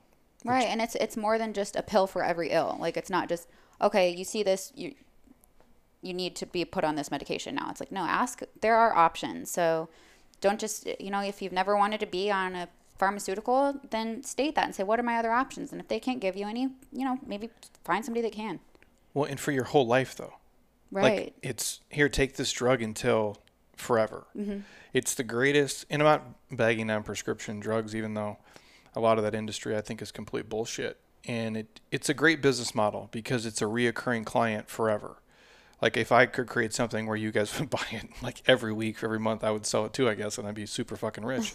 I go, but it's kind of bullshit. Like the goal should be, yeah, it's like antibiotics. If you get super sick and you need them, like I don't want to take antibiotics forever because I'll be completely fucked up. And over time, it can cause a whole myriad of different problems on the road. So with your guys' stance, obviously prescription drugs, they exist, they work for certain people, certain instances they have to do them, but you kind of tier, if we can get you to not do them, that's the best route. Yeah. I mean, your body wants to be well innately. Like you have a disposition to be well. We have to just get out of our own ways. So, removing the obstacles to wellness is kind of a concise way to put it. So if your obstacles are, again, your social life, the things that you ingest on the weekends, like don't be a weekend warrior and think that just organic during the week is going to be all good and your liver and everything's going to be happy going through a bender on the weekends. And so just kind of getting out of your own way, doing the most that you can for your body, and figuring out what it is that is ailing you and taking that out. And if I go down the question list here, in terms of fasting, like intermittent fasting, any of the protocols, obviously everybody's different. It's different for women as it is for men, young kids, grown adults. Do you guys are proponents of it for certain people? Do you ever like suggest it to Absolutely. anyone? Yeah, definitely. I think that there's some benefit that can be done with just even short intermittent fasts, like 12-hour fasts daily. Maybe you're already doing it, maybe you're not, but intermittent fasting definitely, if you can be like a 16-8 or an 18-6, sometimes that works really well for people. Sometimes it keeps weight on people, so definitely it's individualized. Sometimes prolonged fasts, like a 2-3 day fast, can be really good as well to kind of be like a reset button. There's modified fasting that can be beneficial. Like I said, maybe even like some psyllium husk or some like bone broths, things like that to kind of just do a good reset. So yeah, absolutely. Have you ever fasted for 2 days? I did a 1-2 day fast. Seems like a long time. Yeah, Seems like, I mean, I've been fasting for like 13 years. IF. I started the normal 10 to 6, like 11 to 7, 12 to 8.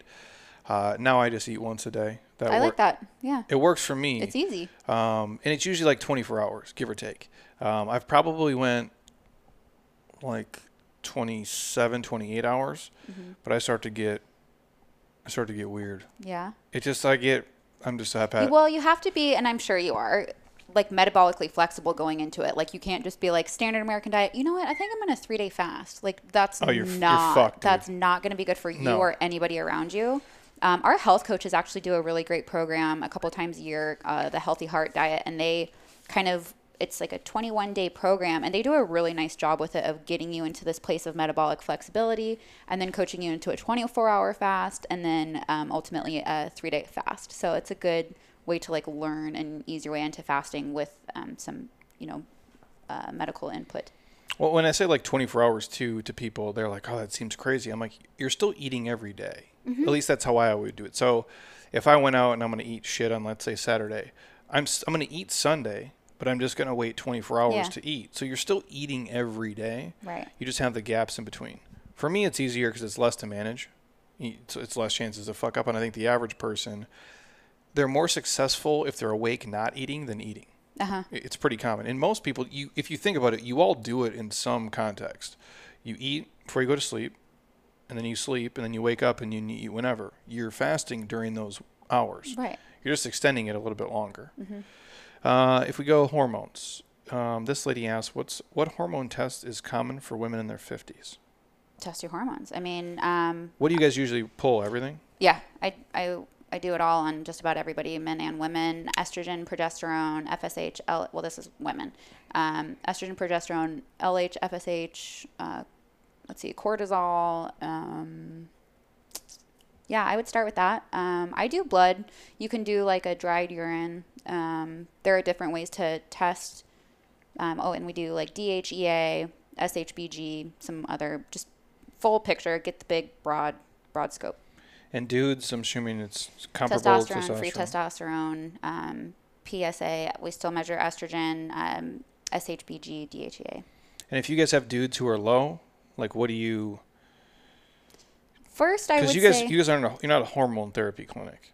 No, I mean, but it comes with the territory, you know. So if some guy comes in and he's 35 and his testosterone is 197, you're like, you're screwed, dude. You got to get on some shit. Well, I'd be fired from him as a doctor if I said that.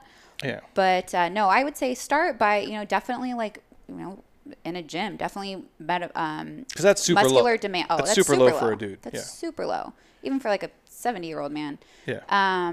So yeah, increasing muscular demand. There are some things that can be done with, hormone or some different herbs and stuff. Like natural testosterone?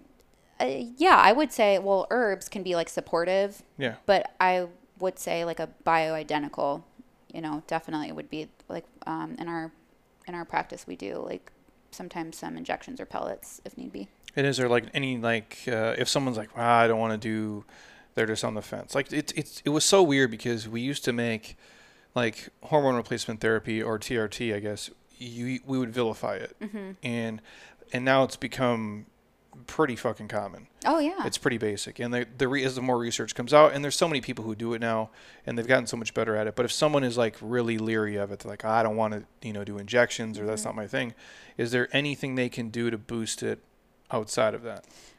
Increasing muscle mass would be first and foremost.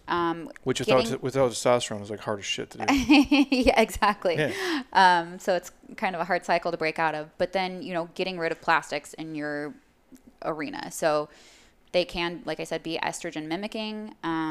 So definitely getting plastics and the junk out of your environment and picking up some weights, increasing, muscular demand, getting a good sleep cycle.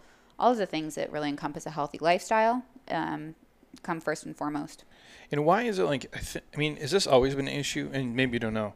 Like, we never talked about this 50 years ago. And we didn't, obviously, medicine has come, let's like a different planet, from 50 years ago. Everything has, technology, you name it. But I feel like you didn't hear it as much. And now you're hearing people their hormones are so fucking jacked at such an early age compared to what I think it was like 50 years ago. Is that, I'm sure, the ups of the plastic increases, the environmental stress we have of like work, we're in this, because what we do is not healthy, in my opinion. And this is coming from me, and I've worked 100 hours a week for like over a decade, and now I'm getting to the point where I don't have to do as much stupid shit like I used to do, but I'm guilty of it too. We've created this society where we're just always fucking on the go. We're always working, we're always doing more, we're always pushing. Is that a factor in it too? Oh, absolutely. I mean, and that's part of the stress hormone piece. So all of your hormones have to work all in balance, and if your stress hormone is just ripping through all of these hormones and kind of like a precursor, so like an upstream to cortisol, steals all of the pregnenolone and anyway, all these different pathways. But yes, short answer, yes. We trend towards the sympathetic nervous system, which is this fight or flight or freeze mode. And that's just this cortisol is coursing through our veins all the time. So we just get stuck in this, I'm being chased by a lion all the time, and we're not. It's just life. I think I read that too somewhere, where that feeling, we only used to have it like a couple times a year, and now we have it every single day. It used to be very episodic, and now it's traffic, it's relationship conflicts, it's day-to-day job, it's upcoming deadlines. It's omnipresent now. It's crazy because like none of this could exist without technology and the things we have, and even I'm like a victim of it. I don't want to say a victim, that's the wrong word. But I'm like imprisoned by it, even though it's fucking amazing. But like with Instagram, with the podcast, it's constant. And if we're not always constantly doing it, like we're irrelevant. And you can't really get away from it anymore. We've created we're not fighting animals anymore. And like for survival, we have a different set of problems, which now we're not getting killed by, bears in the woods, but now we're dealing with our bodies being kind of fucked up by our lifestyle choices. That sadly, it's like this game we're kind of all stuck in. Yeah. And the constant blue light exposure, the constant like EMFs, just everything around us is constantly, we're always on and always going, and there's not like this whole where it used to be just rise with the sun, you go to sleep a couple hours after it, because what else are you going to do? It's pitch black. So mirroring the patterns and the light of the sun is definitely something that I recommend for patients as well. Is, this morning blue light is great. So get out, get your morning sun exposure. It makes you alert, makes you cognitively quick. But then as the sun kind of in the afternoon gets to set and it's this orangey pink and all that, that's when you need to throw on some blue blocking lenses and get some blackout curtains so you sleep well and you're not having light coming in. And I would say making your sleep like a bear, make it cold, make it dark, just kind of getting back to this, paleo way of living and sleeping. Well, it's crazy too, because I've read a thing where it was not just the sunrise, sunset, but they said like the temperature too. Like how your body should kind of wake up and go to sleep with it, which sounds super cool, except like in the wintertime when I come here at like 4:40 in the morning and it's dark as shit and I'm like, man, this sucks. Which I don't have an answer for people who like work the night shift or work these odd hours. I mean, what do you tell someone who does work like a weird schedule? Is there any way for them to mimic they're screwed? Well, the good thing about technology is that we can modify a lot of our surroundings. So, if you've got an iPhone, it comes with night shift. So I would say kind of doing that backwards, right? So maybe blue light exposure, mimicking your orange and blue light as much as you can to make that a more regular thing and mimicking a natural sleep-wake cycle. But ultimately your cognitive function does go along with that. So if you're a night shift worker, you don't want to be down when the sun is down and you're trying to function and trying to work and be productive at work. So doing what you need to for your cognitive function and mirroring the light and sleep-wake cycles with that. And with sleep stuff, when you tell people, is this a normal 6, 7, 8, quality hours of like restorative sleep? Is it more? Is it less? Yeah, I would say 8 is a good mid-range. Making sure, do you snore? Getting that assessed, because that leads to, if you're not getting enough oxygen when you're sleeping, that's a stressor on your body. So then that's why when often patients will be like, oh yeah, I sometimes just wake up and it's like, are you waking up gasping for air because you're snoring and you're not getting enough oxygen? So we do like a home sleep test and come to find out a lot of these patients with high blood pressure, it's just sleep apnea. And that's like, do you suggest there's like sleep aids they take, anything natural, or is it just... Yeah, there's definitely some good sleep aids. It's not going to help with the apnea, but definitely good sleep aids out there. So like melatonin, theanine, things that can kind of calm your brain and some of that mind chatter. Those are some of my favorites, like lemon balm, some good herbs out there, kava, passion flower, valerian root. Just not the hardcore shit. No, not the hardcore stuff. Then downstream, then you end up with like a really significantly increased rate of dementia. I one time took like, what was it? One of the hardcore ones, like Lunesta or Ambien maybe. Oh my God, dude. And I've done like real drugs. Ambien was like, I can't believe they fucking sell that shit. Oh, and it's so common. I was like awake, but not really awake. But it was like you were almost like on mushrooms or something. Like you're tripping out, but you're you're there, but you're not there. That's scary. And you still don't sleep like great. At least I didn't. It was weird. When you probably wake up feeling like you got hit by a truck. It's almost, well, it's like you ever took Benadryl and like woke up? It's like you're a fucking zombie. Yeah. Like it's almost that feeling, but worse. I'm like, who could do this? Well, yeah, and that's why I mentioned cognitive impairment, because a lot of people, Benadryl was originally used as a sleep aid, like way back when it was. I mean, it puts you to sleep for sure. Yeah, and it just comes to be a histamine blocker as well, and it works great when it is necessary. But if you use it chronically as a sleep aid, then it really does hinder your, increases your rate of dementia. That's crazy too. But yeah, they don't really. Yeah, so it's like, okay, you're trying to get good sleep to help your brain patterns, and then you're doing that downstream. So just use something natural. There are so many options out there. There's a lot of stuff, and I've noticed too when I take like we work with these guys at Beam, like they have a CBD product, but it's melatonin, theanine. Oh yeah, good stuff. I do find my sleep latency, like I don't wake up nearly as often as I used to. There's a lot of stuff though. It's weird because you look at people say, well, I have a couple of drinks and it helps me fall asleep, or like they'll do like a shit ton of edibles or smoke a ton of weed and it will help them fall asleep. I'm not arguing that it doesn't help you fall asleep, but everything I have like read and seen, they say the sleep quality is not good. Yep. And that's what like people say, a nightcap, like a cocktail at the end of the evening. And yeah, it'll make you fall asleep, but then your sleep actually, after that wears off, maybe a couple of hours, then you do wake up, you have this kind of like anxiety, your cortisol is pumping, and you wake up with some palpitations, feel like your heart's racing, and overall shouldn't have had the nightcap. Well, I've noticed that too. Like if you do like edibles, like a decent amount, like it stays with you. Yeah. Like when you wake up, like it's not really like you're gone. At least like that's been my experience. Like from back in the day, I just feel like that's too. And especially if you have to wake up early and be a real person, right? Like it's tough to do. That's why I ask like the natural stuff for most people if it's a better option. Let's see here. This lady asked the best way to address adrenal fatigue, especially for postpartum. I have no clue. Okay, so I would say, well, for postpartum, really, for anybody. What is adrenal fatigue? I've heard it described like a handful of different ways. Some people are like, oh, this is bullshit. This is this. Like, how do you guys?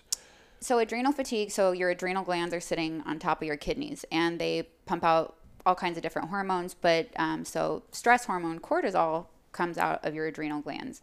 And when you're chronically stressed out, like from your kids or like work or everything. Life is stressful, and when you don't have good stress management and you're persistently pumping out cortisol, then you can end up with adrenal fatigue. So you have a period of time where your cortisol is really, really elevated, but then it's like your adrenals can start puttering along, and then you're left with little to nothing coming out of your adrenal glands. So for example, like a normal morning cortisol would be like a 12.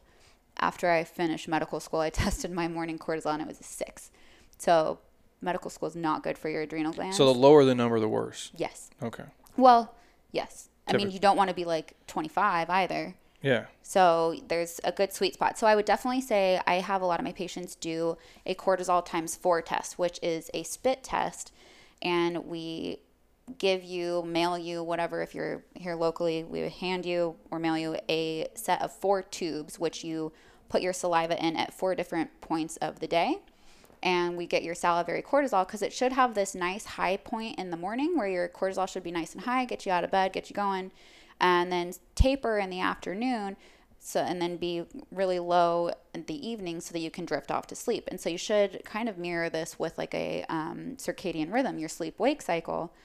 So when we do the cortisol ×4, we can get a good pattern of what your cortisol looks like and take it from there. So if you're really high cortisol, then we don't want to do something that's going to boost your cortisol. So knowing where you stand first and foremost.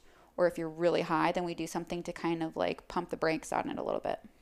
And this is just caused by environmental stress. It can be by the food you eat. It can be affected by everything. The balance between the sympathetic and parasympathetic nervous system is really critical to that, though. So if you are, a type A personality and everything is always of the utmost importance and you just never let anything go, then you're going to be somebody that's chronically stressed, and maybe this is you're still riding high on this high cortisol, but maybe you're beyond that and your cortisol is really, really kind of low. So basically the key is just like don't give a fuck about stuff and you'll be fine. Well, and like I said, practicing good stress management. So there is good stress and there is some that it's just like, yeah, let it go. And having good stress management, like, I can sit here and say that a couple hours of meditation is going to be wonderful for you, and it's really good for everybody. And if you can, meditate, but do things that are stress relieving. So just suppressing and like packing it in, the issues are going to reside in the tissues and it's not going anywhere. So let some things go, go for a run, lift some weights, throw something, sing, whatever you might have to do some yoga, woo-saw, and just have some good stress management in place. Don't just swallow your problems deep down and bury them. No. I'm really good at that. I feel like that's been a good option this far until one day I come in here and just go fucking crazy or something.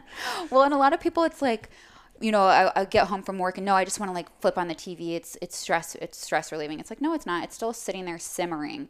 So just because you're not thinking about it doesn't mean you're relieving it. So stress management, so managing it, not just pushing it down and suppressing. And having like some kind of escapism of like what makes you just chill the hell out. Yeah. Like away from technology, maybe. Absolutely. Because I think a lot, and this is my 2 cents, and I'm an idiot, and what do I know? But I feel like when people like watch the news consistently, oh gosh, like that has to like stress you the hell out. Even if you don't think it does, I don't think our brains are equipped to watch like the global news. And what I mean is, I'm not saying don't be educated. You guys pick your news sources how you want. It's not for me to tell you what to do. But imagine if you watched it all day. Fox, CNN, MSNBC, not just like in America, but worldwide. All of the shit and horrible stuff that goes on, because that's all they really share. But that's not your world, though. Because if you told me like the world is going to shit and that's what you showed me today, fine. But I look outside here in Scottsdale, it's sunny, and I'm like, there is no problems. So it's like I do think, again, coming back to the things you consume. Right. And some personalities can handle that. And, maybe you're one of them and you want to have the news on all the time. But I will say when I see like my blood pressure patients, for example, when I send them home with a blood pressure log and I'm like, okay, take your blood pressure every day for a week and send it back to me. It says explicitly on there, turn off the news, put down your phone and do that, sit quietly for 3 to 5 minutes and just be before you take your blood pressure. And I don't think people like even identify sometimes like that's the issue. Like they're in this cycle of like, oh, this is just what I do. And to be honest, like I don't follow politics. I don't watch the news. I don't give a shit. I'm like, I always figure I just got to show up and make money and eat right and the rest of it's going to work itself out. Ignorance is bliss. It really is. But like last year, I was in this boat of like, well, I need to watch the news so I can know what bullshit is going on and what I can and can't fucking do apparently. And I noticed like the more I did that, the worse I felt. Like if I would get on Twitter, and we live on social, so I'm like, I can't escape it completely. But I'd watch these things, and I'm like, I feel like shit when I listen to some updates. Or even there's now at the point where I'm like, there's movies that I won't watch because I'm like, it just seems like it's going to stress me out. Like it seems negative.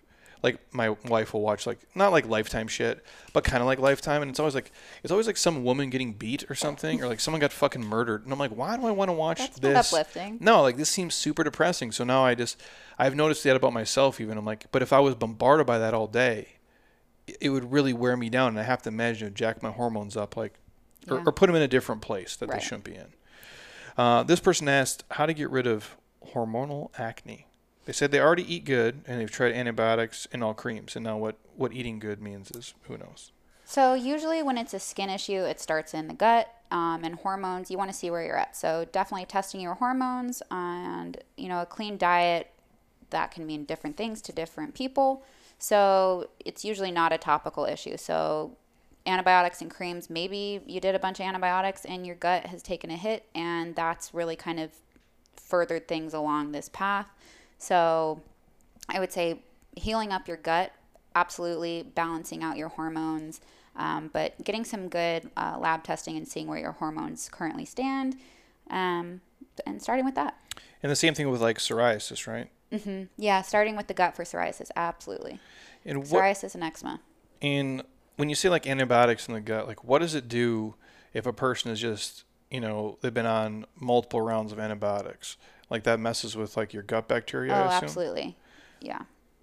We're supposed to have this nice, healthy balance of different bacteria in our gut, and there are trillions of bacteria in us, on us. but especially in our gut, like it's its own immune system. Like we work symbiotically with these bugs in our gut, and anything and everything can affect our microbiome. And a lot of what we do is just balancing out that microbiome and kind of seeing where it's at. So we do like some stool analysis here and there if need be, but healing up the gut, giving the gut some good bacteria. Probiotic foods are really good. So like sauerkraut, kimchi, some good probiotic foods can definitely be helpful as well. Kefirs, the real yogurts. Do you guys prescribe probiotics to people? Oh yeah. And is it like, do you ever cycle them through, or does someone get on one? Because I've heard people say, definitely cycle them. Yeah. You want a good like array of different things. If you're eating the same food every single day, you're not getting a good spectrum. So switch it up. Finish one bottle or jar or whatever it might be, box. Get something else. Because there's so many out there now. So many. And most of them are, some of them are legit. Some of them are legit. Some are shit. I would say getting definitely a trusted source. So we have a couple that we carry. I would say like a good kind of maintenance dose would be 25 billion. A high dose would be like 100 billion, 200, sometimes 300 billion, depending on the case. And does the strains matter? Yeah. So we got one that's heart specific, some that are just, broad and just well studied, some that can be good for, females in particular, some that are more beneficial for mood, some that are better for elderly people. So absolutely. And there's so much research coming out on different strains in particular. Like lacto, bifido, like the good shit. Yeah. You want to have one that's, at least well-rounded with lacto, bifido, some of the different microspores and some like that can be good as well. There is, I think anytime, and I rarely, knock on wood, get sick. But I remember like we traveled a ton. I was actually in Barcelona, and I was like the sickest I'd been in a long time. I came from a men's health shoot. My body was super depleted. I looked great, but I was like the unhealthiest I've ever been. And you notice like they don't do the medicine the same. Right. And so when you go to like the pharmacia, they don't speak English, which does not help me because I do not know anything other than English. But even asking for like cough medicine, it's not the same. They don't do NyQuil. They give you like a maple syrup and it doesn't fucking do anything. But I remember every time from then on, they do make a probiotic. I think Sprouts has it. Maybe it's Garden of Life makes it. But it's like the most hardcore one ever. It's like 400 billion. And it's like, but it's only for 5 days. Yeah. And it's a powder form when you take it. Yeah. I'm a believer in those things. Absolutely. And even, I'm sure you guys too, with like the stuff you can get, like a Kavita or the kombuchas. Yeah. If you guys are fans of those, like the live cultures you can get in there. Yeah. Anywhere you can get them in your gut is good. And the average person who comes into you probably doesn't take anything. Some do. And then some I'm like, okay, well, can I see it?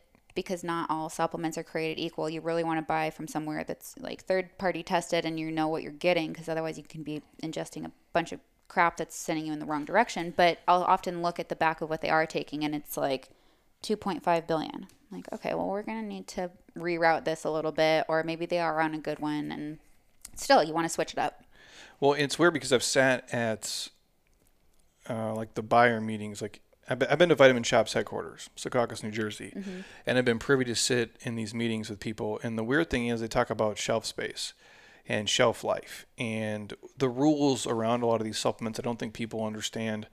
I don't want to say the Wild West, but it's not regulated like you think it is. And even if it was, that wouldn't really give me any more faith in it.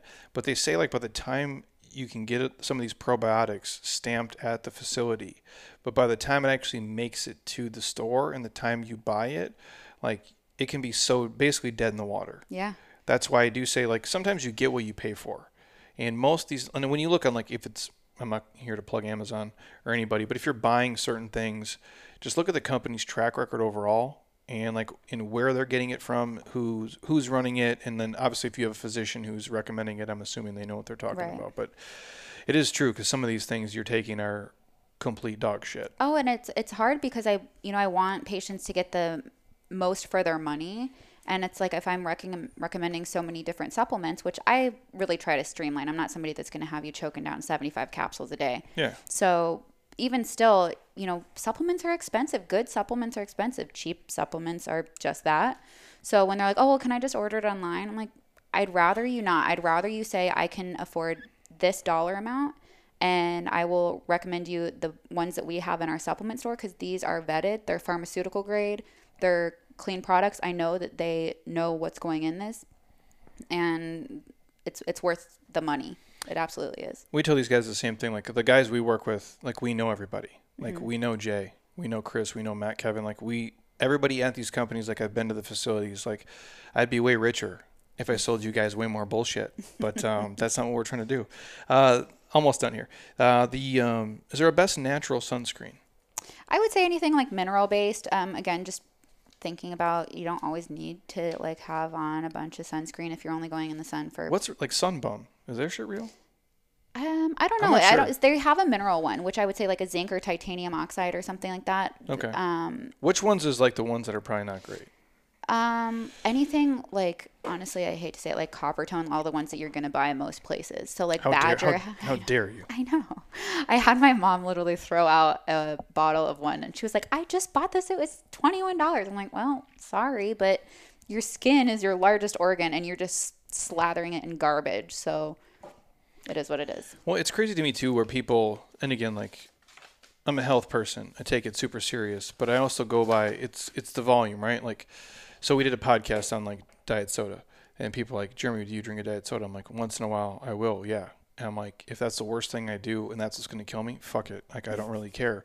But we vilify these things. I go, you're telling me that if I drink this Diet Coke at a dinner one night, like I'm going to die. I go, yeah, you guys are rubbing all this shit all over your skin. And I'm not going to say women here, but they wear way more makeup than dudes do. Yep. And I'm like, what the fuck is in that stuff? Oh, I know. And you don't have any idea. And like Botox and all these other things, like, and I'm not against it. I'm like, do it. I go, but we sometimes put certain things in a pedestal and then we vilify other things, where it's like when you're rubbing like your deodorant, we don't know what the hell is in half of these things. Right. And we don't know the long-term effects. I said this before about food. That's why I'm not a fan of like the thermic effect of food. Eat every like 3 hours. It'll speed up your metabolism, all this stuff. Yeah, it does technically in a way, but not to enough to where the calories are going to offset the food you're putting in. And we don't know like what happens when you eat every 2 hours for 100 years, because we've only done that since like the 90s. Yeah. And so it's strange to me to hear people say like, well, I eat everything organic, but yet I'm going to put all this shit on my skin where I really have no clue where it comes from. No. And like you mentioned, like beauty products, again, we'll send you the article I just wrote on this, and some flip your labels. So some things to look out for on your labels. Again, like parabens and phthalates, like there's solvents and plasticizers and just all kinds of junk in a lot of these products anymore. And you can sometimes avoid them and sometimes it's harder to. But if you get like natural products, you're in a better position than if you're just like shopping off of a standard commercial shelf. So avoiding as much as you can, and just shopping for like more natural products. But again, searching for some of these kind of terminologies that have popped up on labels that are not going to be good for you. It's just tough, man, because you have to it's a full-time job. It is. It's hard. Like just to try to, what can I eat this? Can I not eat that? Can I wear that deodorant? Can I put that kind of shampoo? Like you drive yourself crazy. I know. So I would tell people, if you can get, obviously like we do episodes like this, hopefully to help you. And then if you can find a legit physician who, I don't want to say gives a shit, because I'm assuming they all do. But there's always a financial motive behind everything. Yeah. And I hate to sound like jaded and like not trust people. And I'm not a conspiracy person, but a lot of it is money driven with a lot of these things. And that's just the sad reality of being in the real world. Well, and often you can just like do less. Yeah, you can maybe go out and buy the most organic, clean products, but do less also. Like if you can't find a good moisturizer, get some organic coconut oil and slather away. Sunscreen, if you get a hat, or eat some good quality fish. So, do less. And people will always be like, oh, well, I have a hard time finding foods when I'm traveling. Skip a meal. Well, and again, like I would tell people, if the worst thing you're eating is like not an organic apple, you're right, dude. Like it's better than you like crushing Doritos. Right. We do usually give these guys a list here, like the Dirty Dozen Clean 15, where, again, if you guys want access to it, I'm happy to send it to you, or just go on the site. We'll pop it up there. But there is things like that where you can have access to certain things. But if you're eating real food, even if it's not the most organic, you're still 10,000 years ahead of the person who's just crushing pizza and beer every single day. Absolutely. And the Environmental Working Group is a great resource for that. So ewg.org has a lot of these, like, I think they even have like beauty product lists. I think that's where we got our. I think that's where we got our list from. They created the Dirty Dozen Clean 15. So that's a really great resource and it's always updated. So it's nice. Nice. The last one I'll ask is, this person asked like on genetic testing and like the wellness protocols for nutrition stuff, different things. I know you guys, I've been on the site. You offer a bunch of different stuff for people. I guess a handful of the most common ones, and even if they don't live in Arizona, you guys do a lot of mail stuff? Absolutely, yeah. We mail kits all over the country. So if it's a blood draw, we can get you a contracted blood draw center that works with us. A lot of times, though, we can do like a urine or a dried blood spot. So you'll just prick your finger and put it on this pallet and mail it in, and then we get the results and we can talk about those results. So as far as like genetic testing, prescribing, wellness protocols, so to each their own, and again, back to epigenetics. So just because your genes say X, Y, and Z doesn't mean you've flipped that switch on or off. So your environment, your habits, everything should be taken into account. So just doing some testing and seeing where you're at, there are a lot of different testing that we can do and kind of take it from there. When you can kind of change a lot of this, like where people will say, well, naturally I'm this, naturally I'm that. And I'm not arguing that, but over time you can change how your body reacts and looks. Like there's friends of ours, I always use BJ Gaddour as an example. Like he's one of the best in fitness and I wouldn't be here without him. I grew up, when he's 17, he's 300 pounds. I'm probably 150 pounds. Now we're about the same size and now we look the same, we eat about the same.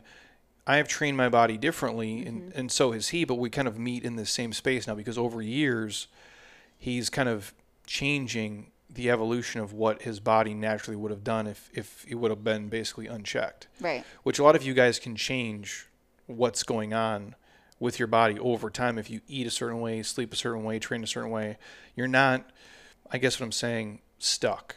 Right. And a lot of people think that. And I don't know who said it, so I'm not taking credit for this quote, but your genetics are the gun and your environment and your lifestyle pull the trigger. And that is very true. So you are not just predisposed for this and it's going to happen. Like you are very much in the driver's seat.